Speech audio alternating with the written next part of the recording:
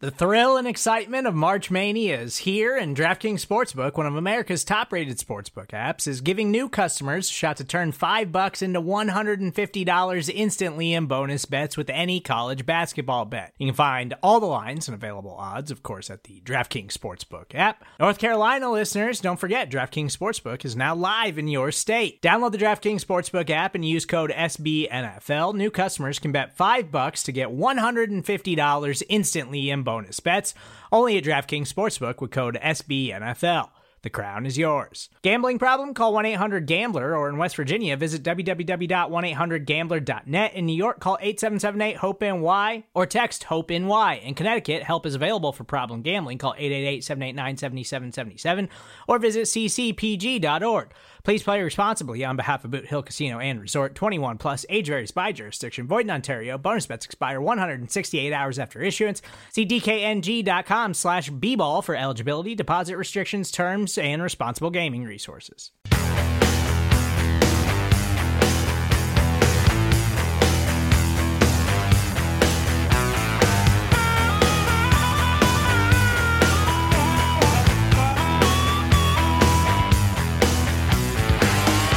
Welcome, Bears Over Beers. I'm Jeff Perkis, a writer for Windy City Gridiron, and I'm joined, as always, by EJ Snyder. EJ, I am rested and ready to go. Had a bye week. I'm feeling good. Best shape of my life. How you doing?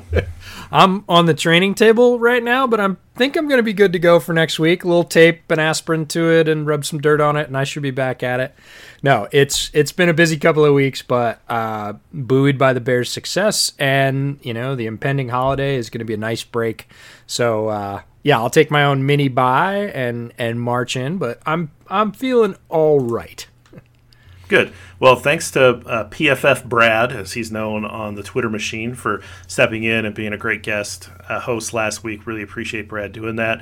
And I appreciated the break. It was nice to take a week off, and then it was really weird to listen to the show without me on it, but I do appreciate the conversation that you guys were able to have, and that was great. So, of course, we're going to start off with a drink, and honestly, I'm kind of getting to the point where I really need to make a beer run because I don't really have anything new and different right now. Yeah. We're getting to the end of the year, and I'm kind of running low, and I don't really know what they do in Jacksonville. I've never actually been to Jacksonville. I've heard some negative things about Jacksonville, but I don't really know if this is fair to them. But I have this bottle of moonshine. It's actually from Missouri. Wow. Osage Beach, Missouri. And I just I don't know. I went down and was looking at liquor cabinet and everything, and I was like, okay, how about vanilla bean moonshine with some root beer? That seems like something that maybe Jacksonville would be into. So that's what I'm drinking tonight. Yay. Vanilla moonshine. Man, I have a couple of moonshine stories, but we won't belabor the pod with those. That's impressive. I must say, I feel a little inadequate. I feel undergunned. You've got moonshine. That's kind of... So, here's my cluster bomb. What do you have? And I'm like, well, I brought a slingshot. Anyways, I have a holiday beer from one of my favorite breweries that I have not had, so I'm excited. This is from Silver City Brewery, right out in Paulsboro, Washington. It is their Old Scrooge limited series, has a nice top hat with some holly on it. It is 8.5 by volume, and this is the big 22-ounce bottle. It is their Christmas ale. Intriguing notes of apple, cherry, and apricot. Yeah. Mostly, I just skipped to the part where it says dark malty ale. And I was like, I'm in. So, Columbus and Willamette hops, 4 different malts, which is a big malt profile, and really low IBUs just for my co-host, 26. Nice. So I'm excited. I've not had it. I opened this thing so it could warm up a little bit, but I also have a very fancy, and I don't know if you like these beer can-shaped glasses. I'm a fan. Yeah, I like them. And this one is pretty cool because it's overlaid with a map of Tacoma, Washington, which is very near my house, and my house is actually visible, although I don't live in Tacoma, or not my house is visible, but where I live is visible on this little map glass, and my wife was nice enough to get that for me while she was out shopping. So I'm going to break in a new glass and a new beer. Yeah, I don't know if those glasses are like good for the beer or anything like that, but I actually think they look pretty cool. It is kind of funny to open a can of beer and pour it into a can-shaped glass. And you're pouring a bottle of beer into a can-shaped glass. Yeah, but I think it's they're kind of cool. I've got a Bears one. That's actually the one I use all the time on the show. Is the Bears glass. That is a really nice color. Yeah, that Shiner Cheer, the holiday beer from Shiner. That's the apricot notes in that too. So I wonder if that's a typical holiday beer thing, is to use apricots. I never really examined the holiday beer market of what the flavors are, but that might be part of it. Yeah, a lot of times they do spices, and I think my Sure. feelings about spices in beer, whenever it prominently features spices, have been honestly recorded on this pod, which is blah. If it's down there, I'll take it, but if the first or second thing you talk about in your beer is spices, I'm probably not going to like it. All right, well, I have to tell you that it might not seem like something that you might want to drink, but vanilla moonshine with root beer kind of makes it taste like a root beer float. It's not bad at all. And so maybe that's like Jacksonville. You heard it's not very good, but, it's not bad at all. Oh, man. I really don't know anything about Jacksonville. I've been in Florida multiple times, but I've never actually been to Jacksonville. It might be a lovely place, and all the best to it, but we'll get to the Jaguars at some point in this show. What we want to do in the first part, since I haven't been here in a couple weeks, Bears have won 2 games. And the question is, what the heck just happened? Bears were on a 6-game losing streak.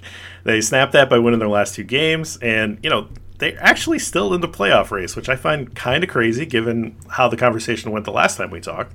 And so I thought it would be interesting to go back and look at some of the things that we were talking about, what the Bears could do to try to salvage their season. So we did this on our show after the loss to the Titans. We kind of said, hey, here are some things that we think could happen right now if the Bears want to get competitive again, and here's some things that we think can happen in the offseason.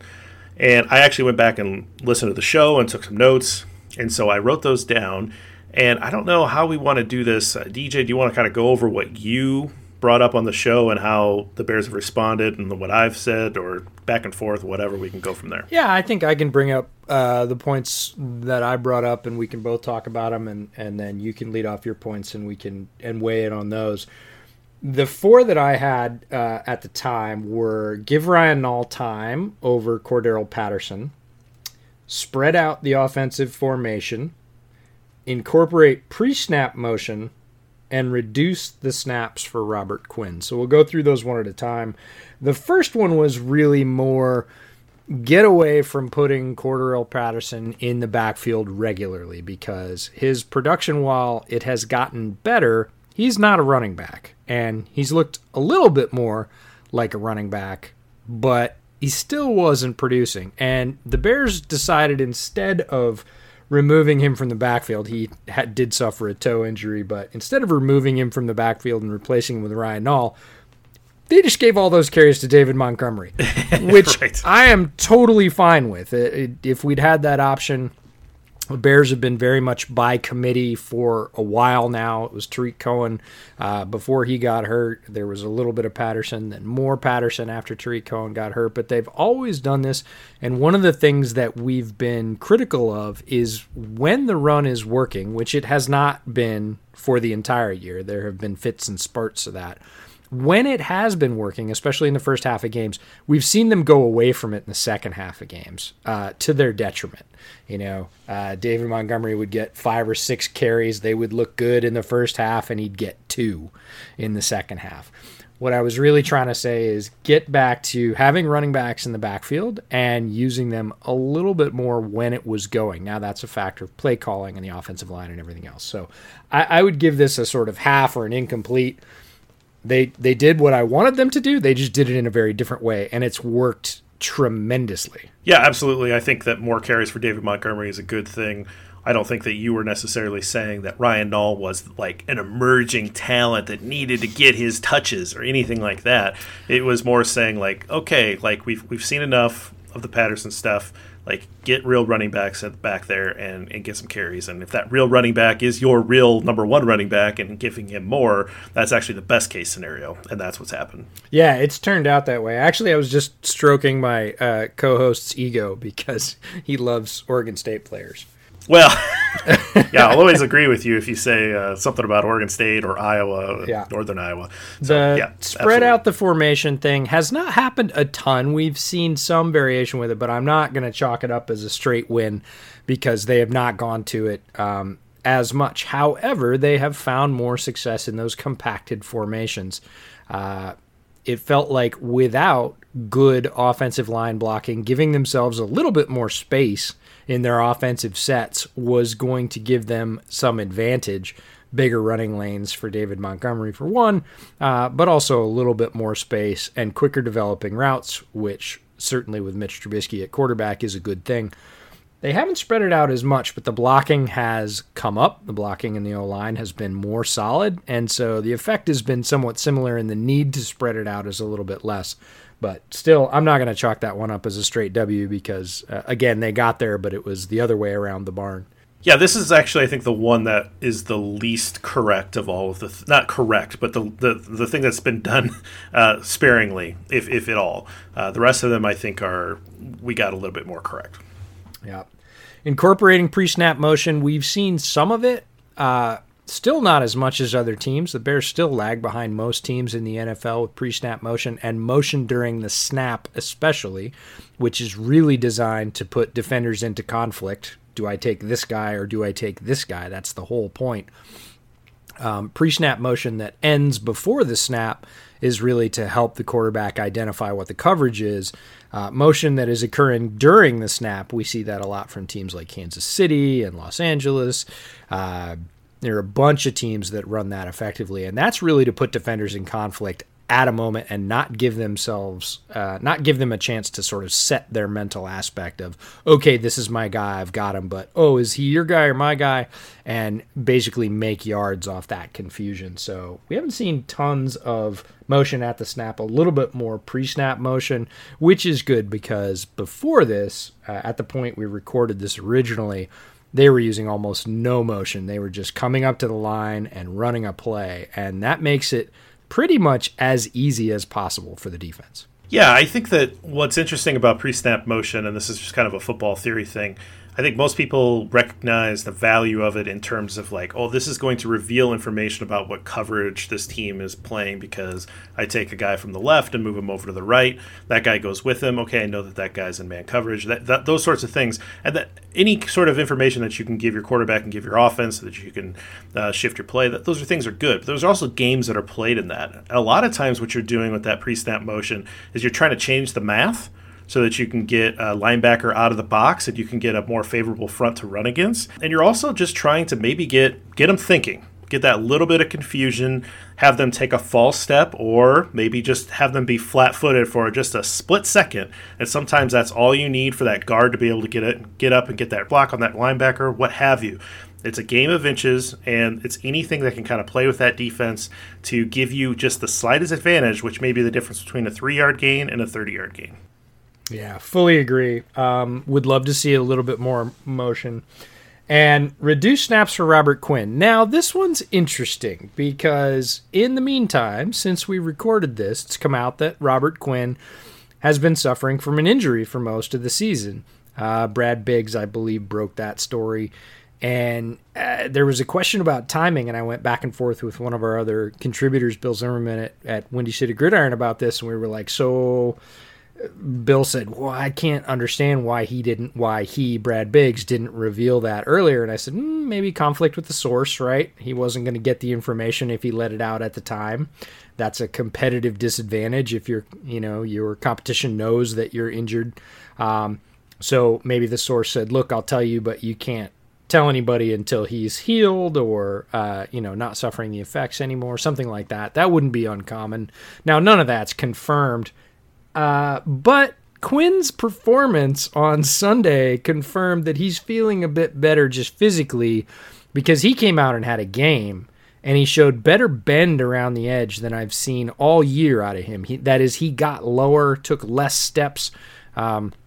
If you are into sort of pass rushing technique or theory, bending the edge is one of the most desirable traits, and Quinn has been rushing upright for much of the year. Now, if he was suffering from a fairly serious injury, it's called drop foot. It's some nerve issue that basically keeps you from being able to raise the front of your foot along with the rest of your foot. It's pretty serious. Jalen Smith of the Cowboys suffered a similar fate after his knee injury for about a year and a half. It's a very difficult injury to sort of play through. So if he was truly hurt, yeah, they probably should have reduced his snaps at that point. But now, if he's healed and can play like he did on Sunday, I'm going to scratch this one off the list and say, no, shh, don't listen. Well, no, but I think that this is one of those situations where you get a new piece of information and all of a sudden you go, oh, that makes a lot of sense. That starts to explain some things that I couldn't figure out. Why does Robert Quinn go from a guy who's incredibly successful and then come over here with better supporting cast and he just doesn't have it? And, you know, we've talked about this, maybe not on the recorded pod, but we've been like, is there something wrong with Quinn? Is he hurt? Is he nursing an injury that we don't know about? Because so many of these guys do that. So many of these guys are not playing 100%. Nobody's playing 100% unless they've been on the bench all year. All these guys are playing through something or multiple things. But this is not something that's landed him on injury reports or anything that we could look at. It's something that he's been maybe dealing with in private. Again, we don't know if this is a real report, but boy, it sure makes a lot of sense if it is real. And so this is one of those things to me that it's like, this makes sense because, well, one, reduces snaps because he's hurt. That makes sense. And a hurt Robert Quinn is maybe not as effective as somebody else you have on the team. But now that he's maybe hopefully back to full health or getting nearer to that, maybe we can start to see what Ryan Pace's plan was in the offseason and these last couple of games and get some momentum for this pass rush going into next year. And the funny thing is, the Bears line has this thing where when their top guys are going off, and maybe it's not so funny, when their top guys are going off, when Mack is healthy, when Hicks is healthy, now hopefully when Quinn is getting back to healthy, their second line guys start producing like gangbusters, and Bilal Nichols needs a call out. He had a freaking game against the Vikings. He was a force, and this is what happens when the other, let's just say, elite guys, because I think Bilal Nichols is a very, very good football player and underrated. But when these elite guys are drawing pressure, drawing double teams, and they're sort of at full strength as well, or all of them are in complement on the field, you know, we've seen it with Roy Robertson Harris at the beginning of last year when the defense was just tearing, like at full strength, those fifth and sixth guys start to come through, and Bilal Nichols showed that on Sunday, like in spades. Well, it's one of those things, you go back in Bears history, right? And you go and you say, like, oh, Richard Dent and Steve McMichael and Dan Hampton, you know, and these guys are all, wait, Mike Hartenstein? How did he get 6 sacks? How did he get 8 sacks? You know, it's like, well, yeah, did you see the guy he's playing with? And nothing wrong with Mike Hartenstein, good, solid player, but that allows your guys that are those good, solid players to start to pop because they get favorable matchups, because the blocking scheme says, well, we're going to take our chances with this guy. And you're going to get those one-on-ones, and you're going to win those one-on-ones because you're a good football player. And so, yeah, absolutely. It's fun to see when it's all clicking. And so hopefully Quinn is healthy. I know Mac's been kind of struggling through some stuff too this year. Man, I'd just love to see this defense fully healthy. And I think we got robbed of that a little bit this year. All right, we'll flip it over, talk about the things that I said the Bears could do to get immediate success. Number one, find a new career for Rashad Coward. Addition by subtraction. I don't know if they have sent his resume out and he's interviewed for new positions or anything like that, but he is no longer starting offensive lineman for this team, although he did have that one, like he was on special teams and he got blown up on that extra point, and the extra point got missed, and it's like, take him off special teams too. But I said in the show, look, move Whitehair to guard. You guys have heard me say that so many times. I'm not into the Whitehair at center thing, and I sorry, I'm a little out of breath. I just got done taking a victory lap before the show because I think everybody is now in agreement that Whitehair to guard is the right answer. Mustafa to center, mentioned putting Bars in at guard, and that was a big question mark. We didn't know exactly what we were going to get out of Bars. Early reps from Bars weren't very promising. he's played better in the last couple of games. I don't know that this guy's like, well, yeah, this guy's a starting guard in the future, but he's certainly part of your future in that offensive line room. He's a guy that definitely looks like good interior depth. So I feel like that one was a home run. Absolutely knocked that one out of the park. Yeah, there's a lot that goes into this one. It absolutely on the field has worked out to be, I think, the core driver of the Bears' offensive success. For all the other things we talk about, the game plan for Trubisky, more carries for Montgomery, all that stuff is possible because the interior of the Bears' offensive line is not automatically caving in instantly on almost every play. And that even extends out to the edges. There was a conversation about Charles Leno today, and everybody said, look, he's really good at doing his job. He's not great at doing his job and half of the guy next to him's job. And no offensive lineman is. That's the part of offensive line play where it is truly a chain, and everybody's a link in the chain. And if there's one bad link, in this case Rashard Coward, everybody around him's trying to do more. And Bars is a really interesting sort of litmus test case for that. Because his early reps, I was a huge Bars fan when the Bears were able to sign him. He'd played very well in college. He'd had an injury. It was surprising he didn't get signed. I thought it was a real value add, so I was kind of waiting for him to get his chance and come in and demonstrate that, yeah, he was a great player. He came in, he didn't look that good, and he had some really bad reps. And I thought, oh, maybe I was wrong, but especially if you get a guy like that that's new that is also trying to do somebody else's job, it's not going to look great. Now, in his sort of second act, not only does he come in with competent people, but he also comes in with his line mate from Notre Dame. He played with Sam Mustipher at Notre Dame for years. Right. Those two know each other, and they can count on that, and that is a big deal in offensive line play. You got yours, I got mine, I know what you're going to do in this situation, and Bars and Mustipher have that. And now in this second act, again, he's not like world beater, road grader, but he has looked very competent, and more so than that first stint. Yeah, we always used to say you're only as strong as your weakest link. Don't let that weak link be you. That was more of a team thing, not just an offensive line thing. But I always liked that, and I always thought about that in terms of football. Like, you're playing with one another, and keep striving to work, not just for yourself but for the guys around you. And nothing more important than offensive line play for that team within a team concept. And so, yeah, I do think that the offensive line reconfiguration and getting back to health and all that kind of stuff has been one of the key drivers. I think this next piece I have correct, but I have correct for maybe the wrong reason, if I will. So the next one is play action works needs to be part of the offense. And so this is what happened is coming out of the bye, they went back to Trubisky and they went back to the offense they were running in the first couple of weeks, which was, what would you call it? Kyle Shanahan kind of style where you're more, what would you call it? I would call it a haystack on fire. It was really bad. No. Coming out of the bye, the Trubisky offense where they've reduced the field in half. It's a lot of boots. Yeah. The McVay, when we played the Rams, they had Goff booting out half the plays. So it's half field reads. It's simplifying the game for Trubisky so that he only has to make one or two reads or he tucks and runs. It's getting him out in space. He doesn't have to sit in the pocket as much. That wasn't the offense that Foles was running. Not that you want Foles to be trying to bootleg out. I was going to say, wait. So I think what happened was in the offseason, they, as they're getting closer, they're like, look, Trubisky, we know that Trubisky can't run Nagy's offense from 2018, 2019, the way that we want him to.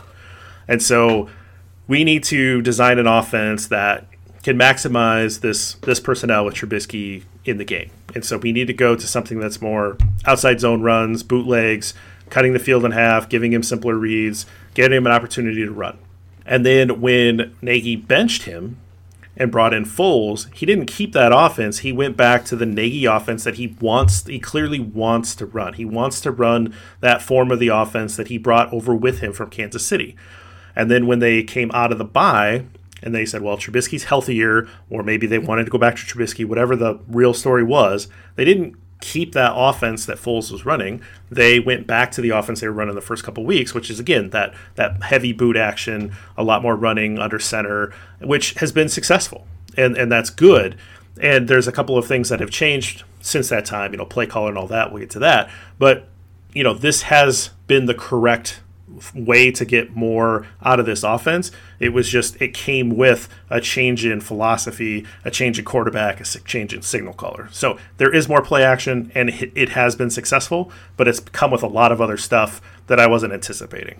True. I'm still going to give you a pretty straight win on this one. We've been asking for this for a long time because it's proven to work throughout the league. I don't care what kind of offense you run. I don't care who your play caller is or what derivation your scheme came from. Play action works, and it works without a running game. You do not have to, quote-unquote, establish the run for play action to work. That's not the point. Case in point, you see some really lousy play action fakes around the league, and they still give those quarterbacks an extra half second and a little bit more space at the linebacker depth to throw those crossing routes. So play action's been something we've hammered the table for a very long time. It's come in, I would agree with you, sort of at the right time. Trubisky has, let's say, ascended to a point where he feels like he can advocate for himself. There was a very interesting article today that came out that said, he changed when he realized that he wasn't the Bears' golden boy anymore, that he was just another pending free agent to be, that he decided, all right, it's time to sort of take my career in my hands and say what I want and give myself, force myself to a seat at the table and say, this is what works for me. This is what we should be doing. And that was not something, for whatever reason, that he felt comfortable doing before that. So it's an adverse situation creating a positive effect. We talked about the stabilization of the interior offensive line and, more carries and more effectiveness because of that offensive line for David Montgomery. And suddenly play action looks golden, not just good, but like golden for the Bears. They're hitting on all cylinders on their play action plays because of 3 or 4 things happening at the same time. Yeah, absolutely. Play action, a lot of people think it's just about the quarterback and the running back exchange because it's a fake handoff. That's part of it, and a good fake is important, but a lot of it's the line action, and the line action has to sell that play action. And so that is good offensive linemen will help you do that, and will help you feel more comfortable doing it because you believe that it'll get blocked up, and you'll have that time to get your head downfield and make your read. So all those things have happened and have looked pretty good. The next one, this was more of a shared one. I put it under me because I presented it in the show, but I know you agreed with it wholeheartedly. And that was eliminate Jimmy Graham's snaps between the 20s and get Cole Kmet those snaps. Now, that absolutely happened. Cole Kmet's snap rate has gone way up. His targets have gone way up. Jimmy Graham maybe not eliminated between the 20s. He's still out there from time to time, but his snaps have gone way down, and he is still being used in the red zone, which he should be, but this is definitely what has happened. Cole Kmet has taken over the lion's share of the snaps in this offense, and that is a good thing in my book. And, crazy, he's looked pretty good doing it. Yeah, this one's a pure win with a star, whatever you want on this one, because we had advocated for this because Graham has never been a tremendous blocker, even in his prime in New Orleans. Certainly in his time with the Seahawks, Jimmy Graham has never been, I would say, even a marginal blocker, an effective blocker, a get-in-the-way blocker. It's not his game. He's a post-up guy, former basketball player, and he is really good at that. And right now, at the end of his career and a little bit more limited athletically, he's not great at those deep seam routes and everything else that he made a living off of earlier in his career. Really what he has is that little sort of corner route, post up, push off, get the touchdown. And that's great. Definitely that. He's done it 4 times this year for the Bears and still looks good doing it. But Kmet is good for everything else. And it's weird because everything about Kmet, like Kmet is a hand-picked guy of this staff. Like this entire staff wanted Kmet. They prioritized him. They literally took him with their first pick in the draft. It was not a first-round pick, but their first pick in the draft. And they have talked him up since moment one. Oh, he's so smart. We can't fool him. He knows the whole offense. He's huge. He's fast. And it's, we want to get him more snaps. We want to get him more snaps. We want to get him more snaps. And he was getting, 5, 6, maybe 8 snaps a game for the whole first third of the season. And it was like, all right. So if he's so good and Graham's really limited, like what the hell's going on here? And they finally, I don't know what changed. Somebody finally probably had to come to Jesus, sit down and said, look, Kmet gets most of the snaps from here on out, and we're going to live through the rookie part of it, and then we're going to see what he can do. And he's produced both in the running game and the blocking game. He's not a great blocker, but I would say he's improving. And he is huge, and he is stronger than Jimmy Graham at this point of his career. So he's helped in blocking, and he's improving, and receiving, certainly in the middle of the field, has been much better than what Graham provides. And we've seen some real spirit, grit, fight, whatever you want to say out of him. He is not a guy that wants to go down very easily, and actually won the Angry Run of the Week from Kyle Brandt on Good Morning Football for playing out in the Vikings game, but the game before that. So we're seeing some good things from Kmet, and more playing time for him as the number one tight end in this offense is all positive. And again, I couldn't believe the meltdowns that people on Twitter were having about, Cole Kmet's a bust. He can't get on the field. And when he's there, he's not doing it. It's like, guys, tight end, take your time. Let's get him through his first year. Let's see what happens. And now, he's looking good, and that's great. Like, again, not a pick that we were like, we would have done if we were in the GM chair, but like excited about the player. And here he is with an opportunity. He's doing good things. So that one's a win. The last one I brought up on what we thought we could do now to try to change things was a little bit focused on the defense. Everything's focused on the offense. So I wanted to unleash the defense, bring more pressure, create chaos, start stunting, all those things. And you've seen a little bit of it. You've seen Chuck Pagano dial up a little bit more stunts along the defensive line to try to free a rusher up. You've seen him bring a little bit more pressure. It's not quite what I had in my head, but he has brought some pressure, particularly against a guy like Deshaun Watson who likes to hold on to the ball. They did seem to get after Deshaun Watson pretty well. So this isn't quite to the level that I would be like, yeah, this is definitely what's happened. But he has looked like he's loosened up a little bit and been able to bring a little bit more pressure.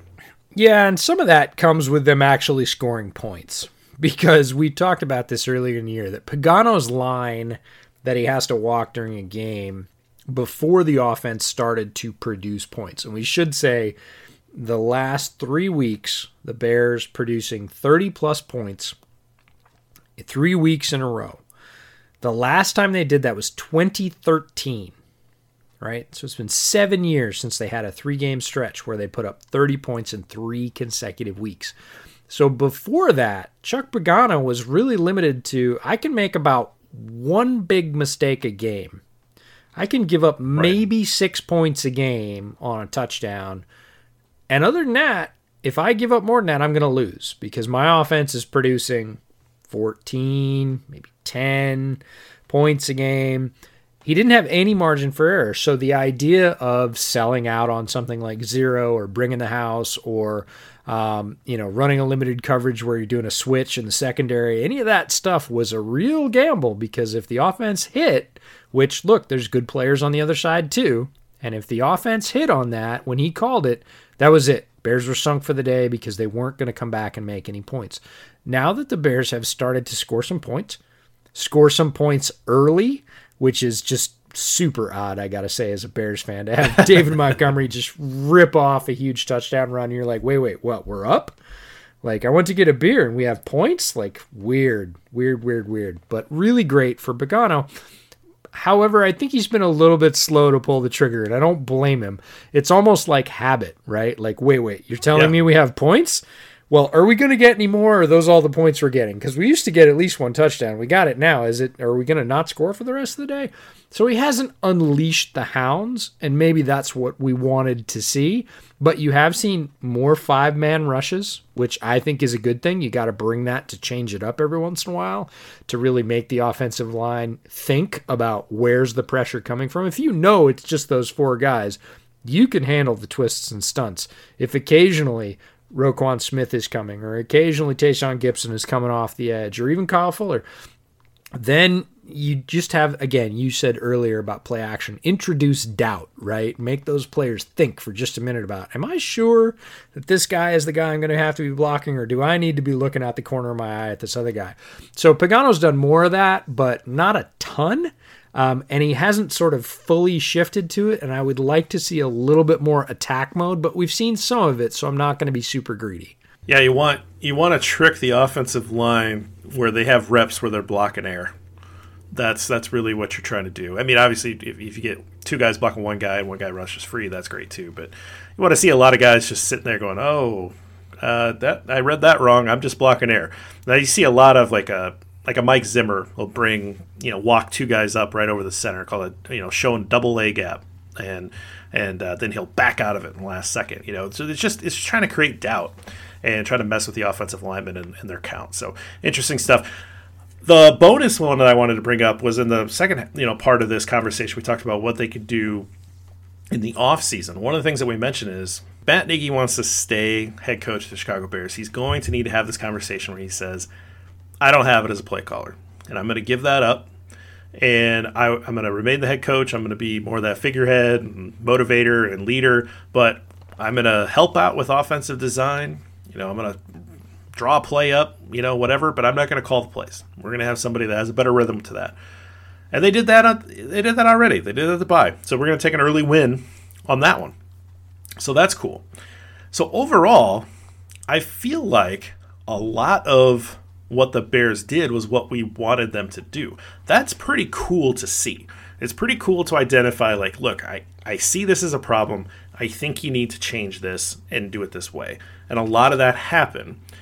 Maybe not as fast as we would have liked, but I think that you have to give a little bit of credit to Matt Nagy for eventually doing it. A lot of coaches will just stay firm the whole time until they're in the unemployment line.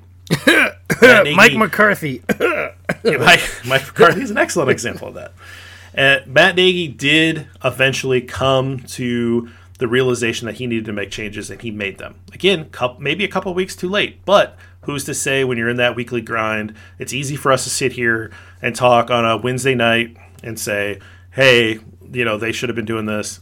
Okay, this is tough stuff. They're in high-pressure situations. I give Nagy a little bit of credit for this. Yeah, absolutely. I fully agree. It's not an easy thing to do. You have to put your ego in your pocket and say, it's not working. And it's been really interesting. I've been having a lot of conversations on Twitter and elsewhere about Bill Lazor taking over as play caller. And the Bears offense, we talked about the number of points earlier. That's a factual difference, right? That's an analytics difference. But so many people have said, yeah, but about Nagy, right? And I'm like, they didn't make any major trades. Yes, the offensive line has gotten a little bit healthier, but guess what? Everybody that's playing on the offensive line was on the team. Yep. Right? This is a choice about utilization. This is a choice about prioritizing Cordell Patterson over David Montgomery. This is a choice of starting Rashad Coward instead of Mustapher and Bars, right? This is a choice about when you call these plays.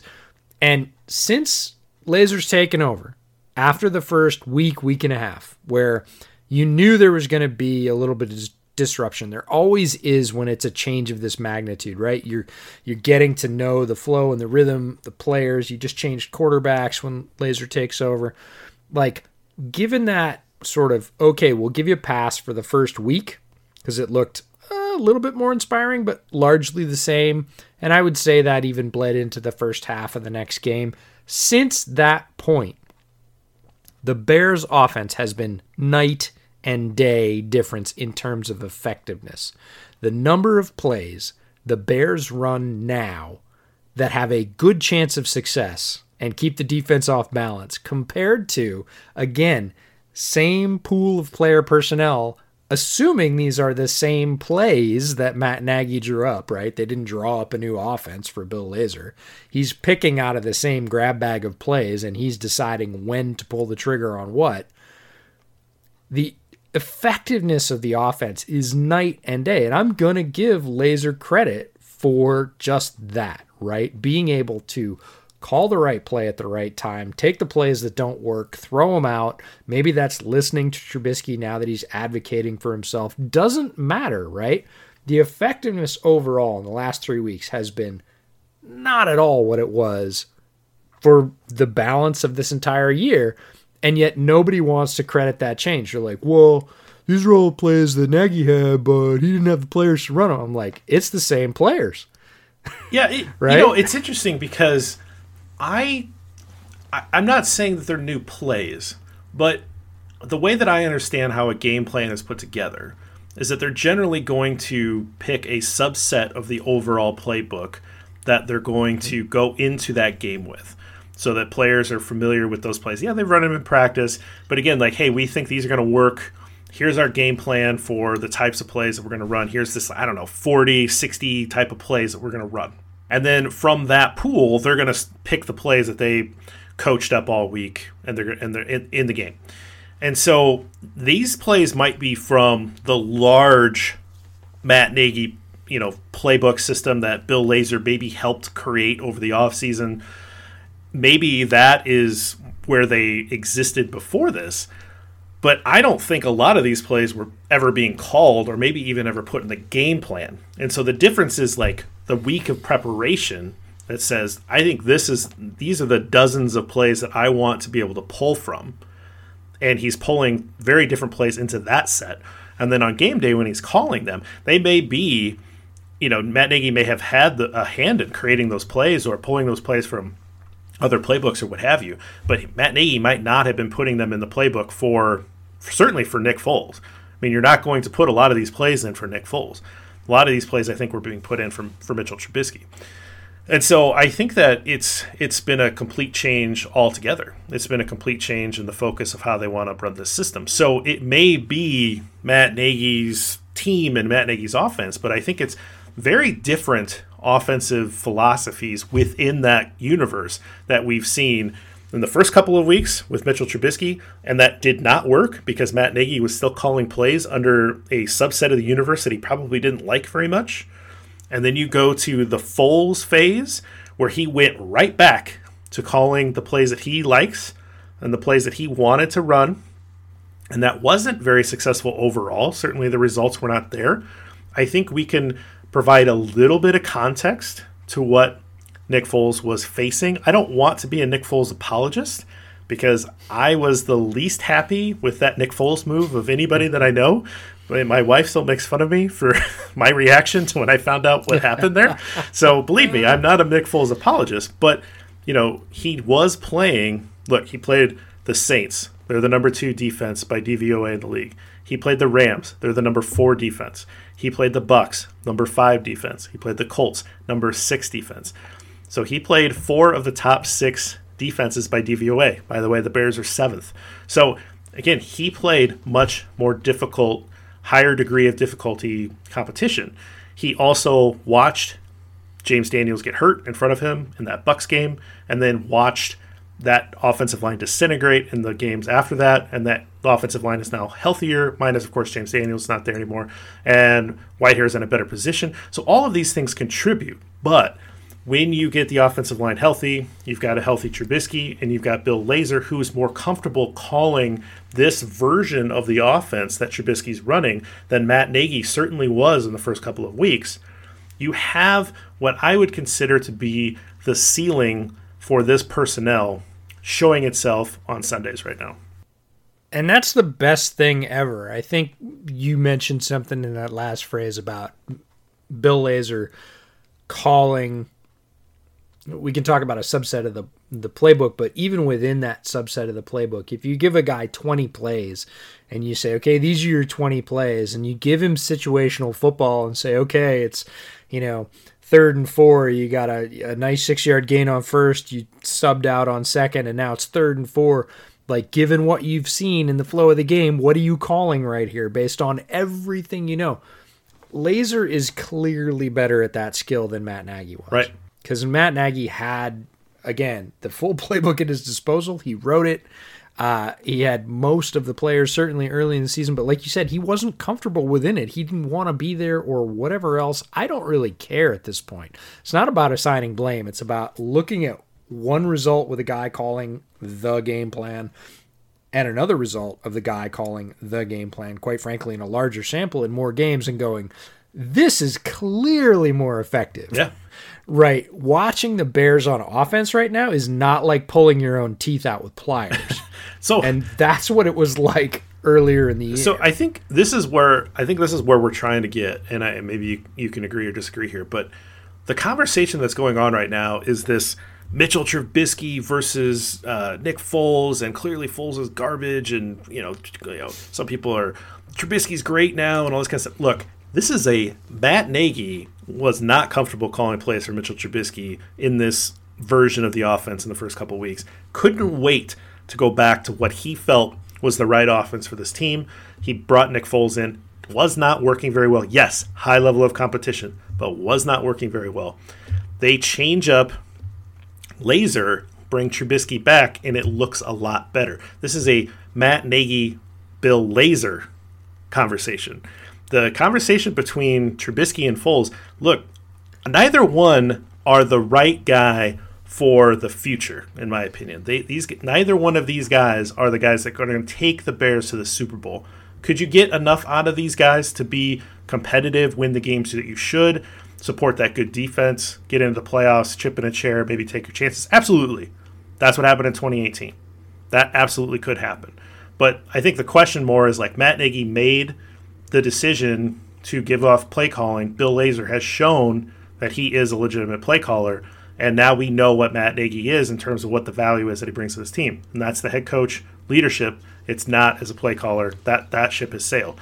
The quarterback conversation, I still think you can isolate what we've seen out of Mitch Trubisky. Advanced stats, sure, but film, and what he's been able to produce on the field in his 4 years, and know that even with this burst towards the end of his fourth year, it's still the same guy.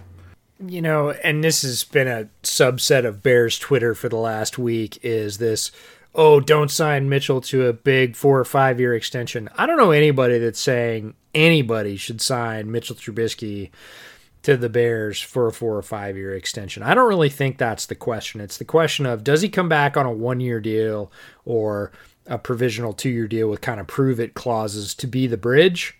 Because he is effective in this current version if they keep the coaching staff. That seems reasonable. I'm not going to fight tooth and nail against that because I can see a bunch of wins being generated by that. Is it the overall answer? Is it going to take you to the Super Bowl? Is it going to beat Pat Mahomes when he comes up as the AFC representative? It's not, right? But the Bears are going to be in a bridge situation no matter what in 2021. So is Mitchell Trubisky on a 1 year deal, if he'll take it, a bad thing in the current version, in the current iteration, his maturation, the maturation of the Bears and their play calling?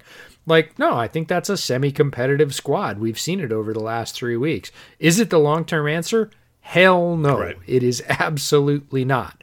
But just for fun, if you had to compare Andy Dalton to either Nick Foles or Mitch Trubisky, which one do you think he's more like? Boy, this is bad. I have such a low opinion of Nick Foles, and I have since the start. And it's a guy that he went on one heater, and that's great. Like, he's got that for the rest of his life. It was an all-time heater. Vegas story heater, yeah. It was an all-time heater, right? He's got a ring. He doesn't have to buy a drink in Philadelphia for the rest of his life. All that is true, and all that is great, and I think he seems like a wonderful human being. But I don't believe in a guy that's on his sixth stop in his professional career. Like, I just did not like it. And I really didn't like it because there was compensation involved. And so it's harder for me because I felt like a couple of the guys were going to be available for cheaper. You don't have to guarantee them much money.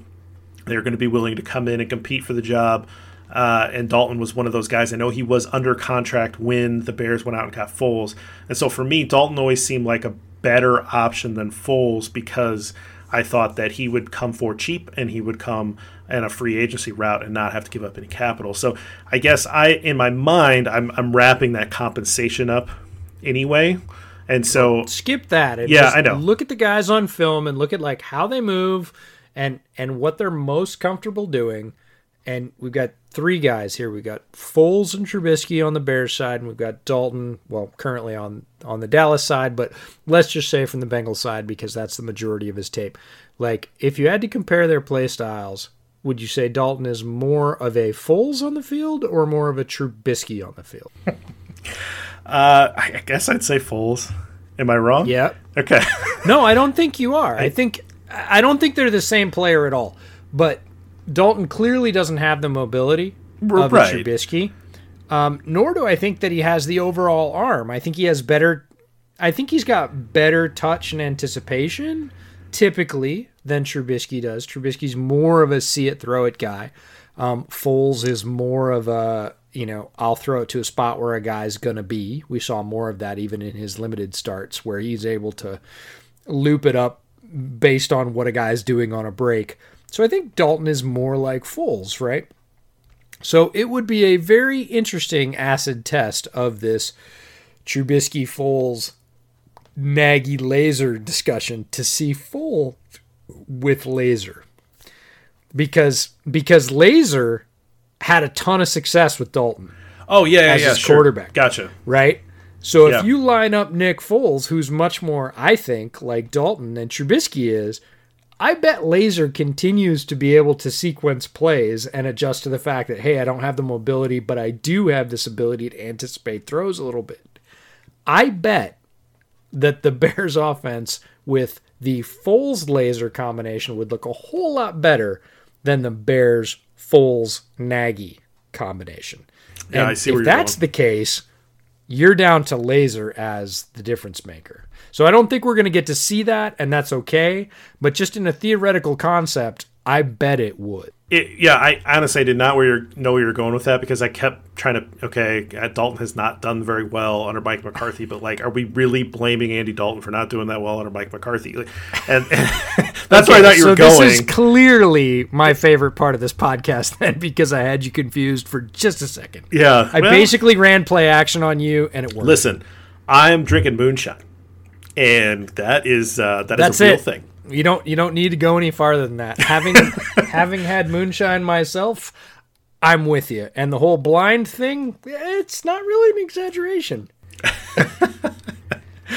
All right. Well, I think you're right. I think you're onto something. And I just wanted, I'm again not being a Foles apologist, but I think that there is some context for that middle of the season that Foles was starting. And there's some context on the flip side. Trubisky has faced pass defenses that aren't very good. They're, in the middle or at the bottom of the league. And he's going to face another one here this weekend with Jacksonville. We'll see what happens in the next week against the Packers if they're playing for something. So Trubisky could have a very positive end to this season. But again, that's great. It's against teams that you should beat up on, and he's beating up on them. That's what you need to see. But is it enough for you to want to go into the next season when you know you're going to have to face that, full schedule of good defenses? I'm not there. So we'll leave it at that. Well, I'm sure we'll talk about it in the offseason. We'll see what happens with all that. But let's take a quick break, and then let's talk about the Jaguars and the Bears' playoff hopes. All right, EJ. So the Bears need to win out against a 1-13 Jags team, which, again, out of breath, taking a victory lap that the Jags hit their under. They were over-under of 4.5 wins. I bet the under. That came in quite comfortably. So they are 1-13, and I got that win. The division rival Packers are on the schedule in Week 17. A full-strength Packers team would really worry me. The Packers may not need that game because they have an opportunity, I believe, depending on tiebreakers and whatnot that I'm not completely sure on, but they can clinch the number 1 seed with a win against Tennessee this weekend. And so if that happens, I can imagine that the Packers would not put Aaron Rodgers in harm's way and would maybe rest a couple of other starters. And so the Bears may get an opportunity to play the Packers at not full strength.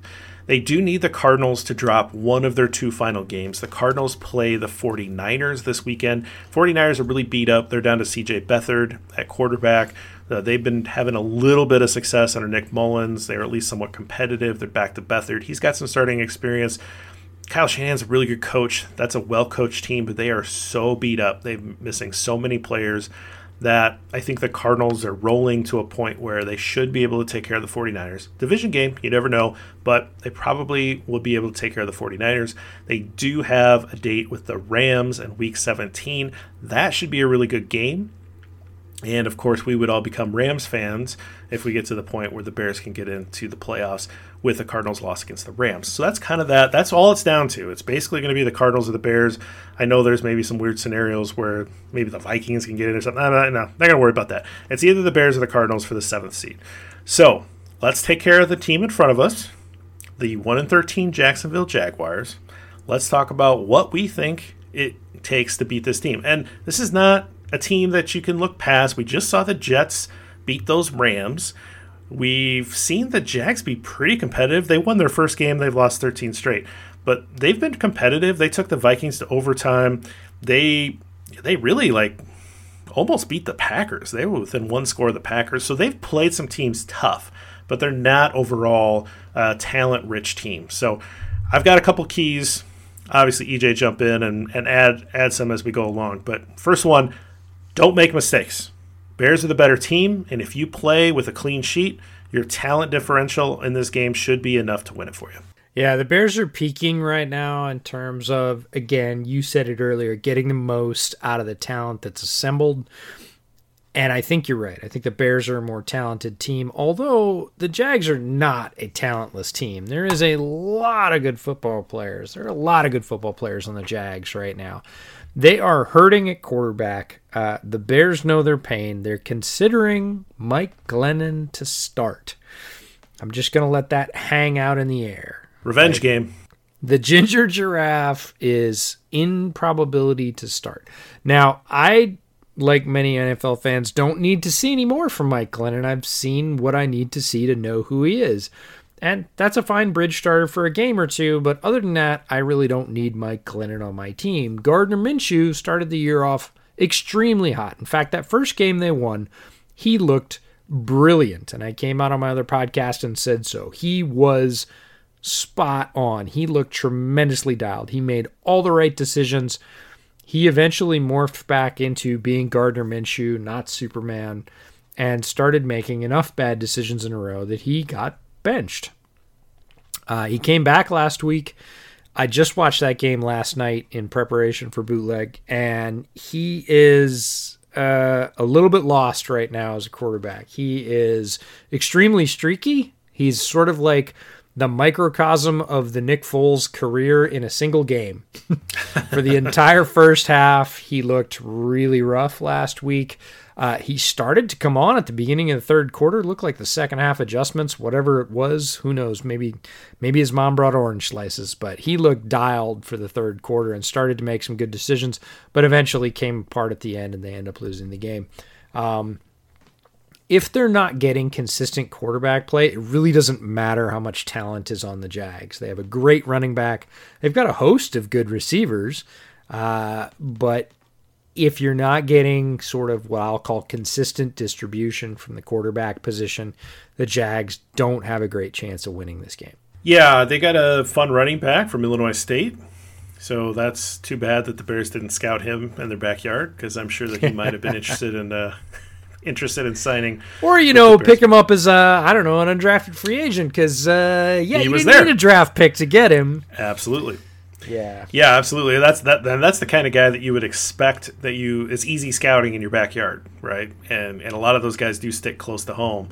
So unfortunately, he found his way down to Jacksonville. But my second key is keep the offense moving, and what I mean by that is continue to call those boots, the play action, the RPOs. It's working. Keep it up. Just that simple. Just keep the same offensive game plan that's been working the last few weeks. It's going to work against Jacksonville as well. Yeah, if you can put Miles Jack at the second level in conflict for the Jacksonville defense, you're going to have a pretty good day. Their defensive line has some talent on it. Their linebacking core has some talent as well, but Miles Jack is really that athletic defender. He's their Roquan Smith. He's the guy that's going to cover Cole Kmet easily, can even cover somebody like Anthony Miller in short spurts. If you can put Miles Jack if you can either run plays away from him, much like teams run plays away from Khalil Mack. I realize he plays a different position, but if you've got a star defender that's extremely athletic, you scheme the offense away from them. So I think Bill Lazor and the Bears are probably going to be looking at how can we occupy Miles Jack so we can get the ball over here and he's not there, because he's everywhere. He's a tackling machine. He's extremely athletic. They are going to have to watch for him on the occasional sort of coffee house delayed blitz from the linebacker. But if you can take care of Jack on that second level, you can have a pretty good day against Jacksonville. And the Bears do have enough weapons to spread that field, to spread the ball around. Mooney looked really good last game as well. Allen Robinson is always on the other side. Montgomery, a lot of Jack's responsibility in this game is going to be keying on David Montgomery because he's had a good 2 or 3 weeks. He's put up a lot of production. So play action is going to be huge. We talked about it earlier, but then getting it out to the opposite side of the field or leaving Jack unblocked for that aggressive tendency and going to the other direction is going to be a Bears key for this game. So I think they can overcome what Jacksonville has. There's a lot of talented defenders there. They're not playing great team defense right now. So if you have to sort of stack up the units, Bears offense versus Jags defense, Bears offense is the clear winner there. Bears defense versus the Jags offense. Again, with the struggles at quarterback, Bears defense wins that. So that says the Bears should probably win this football. Yeah, note on Darnell Mooney. I was looking at his stats today. In every game this year, he has recorded at least 2 catches. So that's pretty good for a rookie. He's been consistent. He's getting 5 targets a game. He's been pretty darn good out of the gates. He's got some polish to him. Go ahead. Whose record did he break? Well, come on, this is your roundhouse, man. Well, they were talking about Harlan Hill, and then Jack brought up that it was also Johnny Knox had that record as well. So that's not bad company to be in as absolutely. A Bears rookie, right? Harlan Hill and Johnny Knox. I'll say obviously Harlan Hill in the 1950s, and they were playing 12-game seasons at that point. But Harlan Hill, out of the gate, one of the best wide receivers in the history of NFL football. I extrapolated his stats from 12 games out to 16 games when I was doing Championship Belt Series and compared them to a guy by the name of Randy Moss. And their first 3 years are essentially the same. And this was 1950s. The guy was amazing. He actually won an MVP award. They had a couple of different news organizations that did postseason awards at that time. And so I don't think it was like the AP MVP, but it was an MVP award, and they gave it to Harlan Hill. So this guy was legitimate. He got hurt, unfortunately, had a shortened career because of that, was never the same explosiveness. Otherwise, the Bears would have better receiving records and would have a Hall of Fame wide receiver. But that's Bears history stuff. That's another podcast. So third one, create pressure. And that's, I don't care if it's Minshew or if it's Mike Glennon. And the whole idea of the revenge game thing, which I find funny, is like anytime someone plays their former team, they're going to have extra motivation. Look, Mike Glennon has no motivation to hurt the Bears. He has stacks of $100 bills that he lights on fire to warm his house with because of Ryan Pace and the Chicago Bears. There's no animosity that Mike Glennon should have for extra motivation here. It's not a real thing anyway, I don't think, for most players, but I think the idea of revenge game is really funny. But if it's Mike Glennon back there, please get some pressure on him, because this is not someone that can hold up to pressure. And I want to see it all come together for Chuck Pagano. The offense is playing better. Let's unleash this defense. Scheme some stuff up for guys to win on stunts, blitzes. I don't care. Just go. Yeah, and you can get pressure on Minshew too. Minshew is certainly more mobile than Mike Glennon, but even this last week, he's dropping his eyes at this point of the season. When he's seeing the rush, he is not making that one move, stepping up and bringing his eyes back up. He is literally pulling the ball in, dropping his eyes, and looking where he's going to get hit from. He's at that point of the season. So the Bears, again, if Bilal Nichols and Khalil Mack and Akeem Hicks and everybody else on the defensive line, we've seen Robert Quinn come up, we've seen Mingo get some pressure, Mario Edwards Jr., like all these guys have had pretty good days. If you're circling a game on your calendar, you're circling this one. The Jacksonville offensive line is not terrific. The quarterbacks are not playing tremendous. They're not taking advantage of when you're making those mistakes, when you're leaving a gap in defensive pressure. They're not killing you for it. So pin your ears back and go after them. Hit them a couple of times and make them fold. And that's always been a key to winning. I think it can be done with either quarterback playing. Glennon, certainly not very mobile.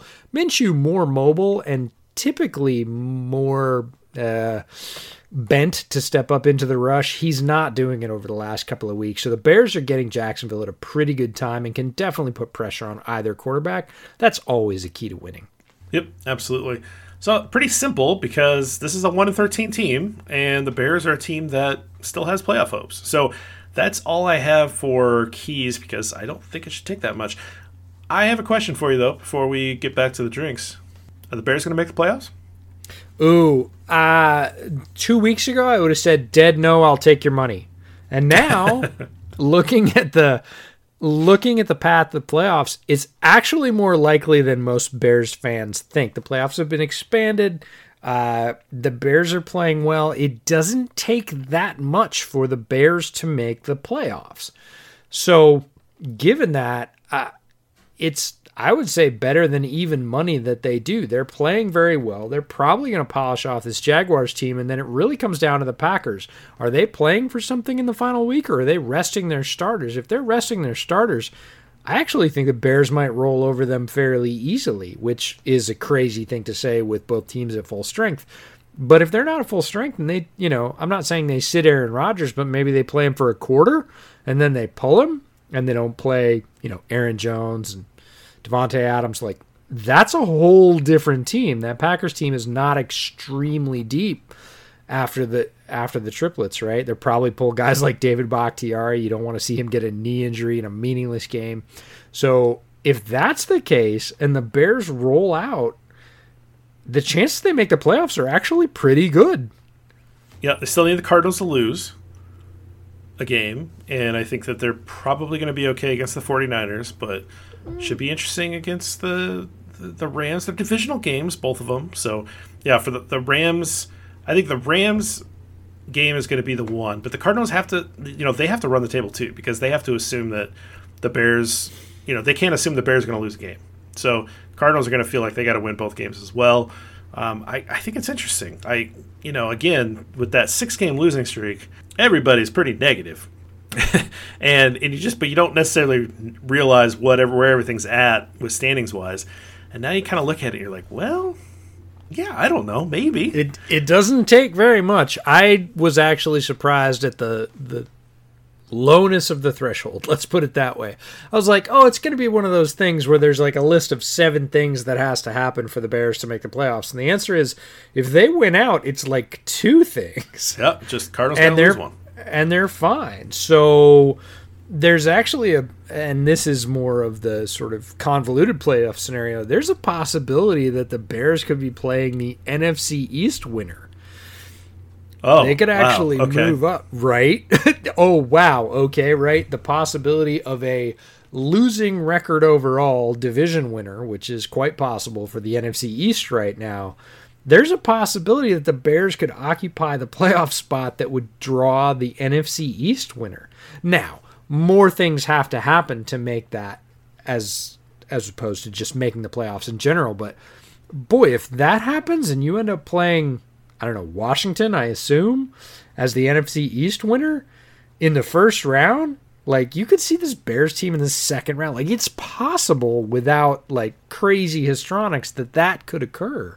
And obviously the Saints would have to hold on to the division, and the Bucks would have to lose their last 2, so they'd have an even record, and the Bears would have a tiebreaker. So that would give them and the tiebreaker goes like Bears, Cards, Bucks, breakdown strength of schedule. But I don't think that they can't catch the Seahawks, who have 10 wins. No. And then, so the Rams would be a wild card team there, but the Rams beat the Bears in the regular season. So I think the Rams would own the tiebreaker even if they lost the last two. But they can't lose the last two because that would, well, I guess the Cardinals would have to lose this week. Right. So I don't know that that's, we'll have to update that. We'll have to check and see because it looks like. I'll send you the tweet. Okay. It wasn't mine. I'll send you the tweet. And I was like, it's an outside scenario, but that would be crazy. Either way, if this Bears team makes the playoffs, we all know, and you say it all the time, and I think it's a great analogy, a seat at the table, right? Chip in a chair. Yep. Give me some chips. Give me a chair. See what I can do. And this Bears team is peaking at the right time. It scored 30 points 3 weeks in a row. The Bears defense is still playing okay.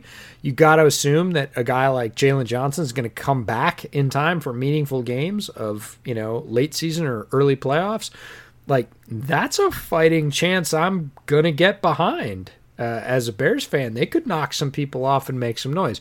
Are they going to go win the Super Bowl? I highly doubt it, but could they make some noise in the NFC playoffs and give Bears fans something to cheer about? Hell yeah. Absolutely. Well, that's a good place to end it. So how was the holiday beer? It is good. The fruit is there. The malt balances it, keeps it from being too sweet. Definitely has a little bit of a tart kick. Doesn't pour with a great head necessarily, but has a really nice brown amber color. I don't know that I would want to drink, say, 2 of them straight. But this time, holiday beer, enjoying things for sort of seasonal flavor and character. I love Silver City. Will rarely go against one of their offerings, and this is a good one. Well, I'm 80% through with my moonshine cocktail here, and I can feel it. I put a couple shots in there with this, and I can feel it. I lost your train of conversation at one point, so I'm definitely, Nice, that's why I got you. That's why the play action worked. I got it. In character there.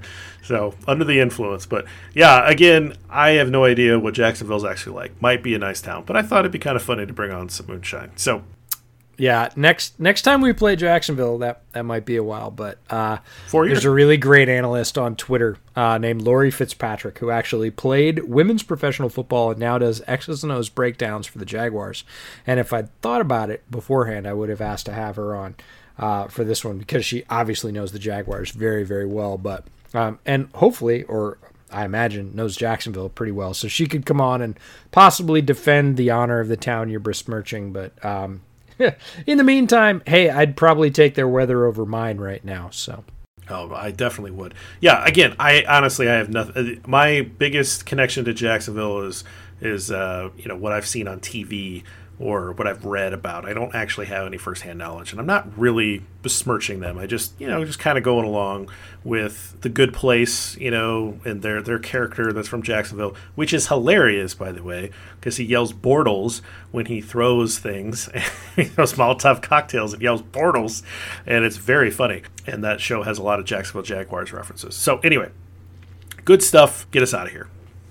Yeah, so you got anything else coming out this week, or is this a sum total of your holiday week production? No, I did a bunch of stuff. I got the 5 questions going with the Jaguars site, and so that's happening here on the site here coming up. I don't know, Christmas Eve, Christmas Day. I'm not sure when this will come out, when you'll hear it, but that's coming out. Five questions exchange, and then the typical articles, but nothing special.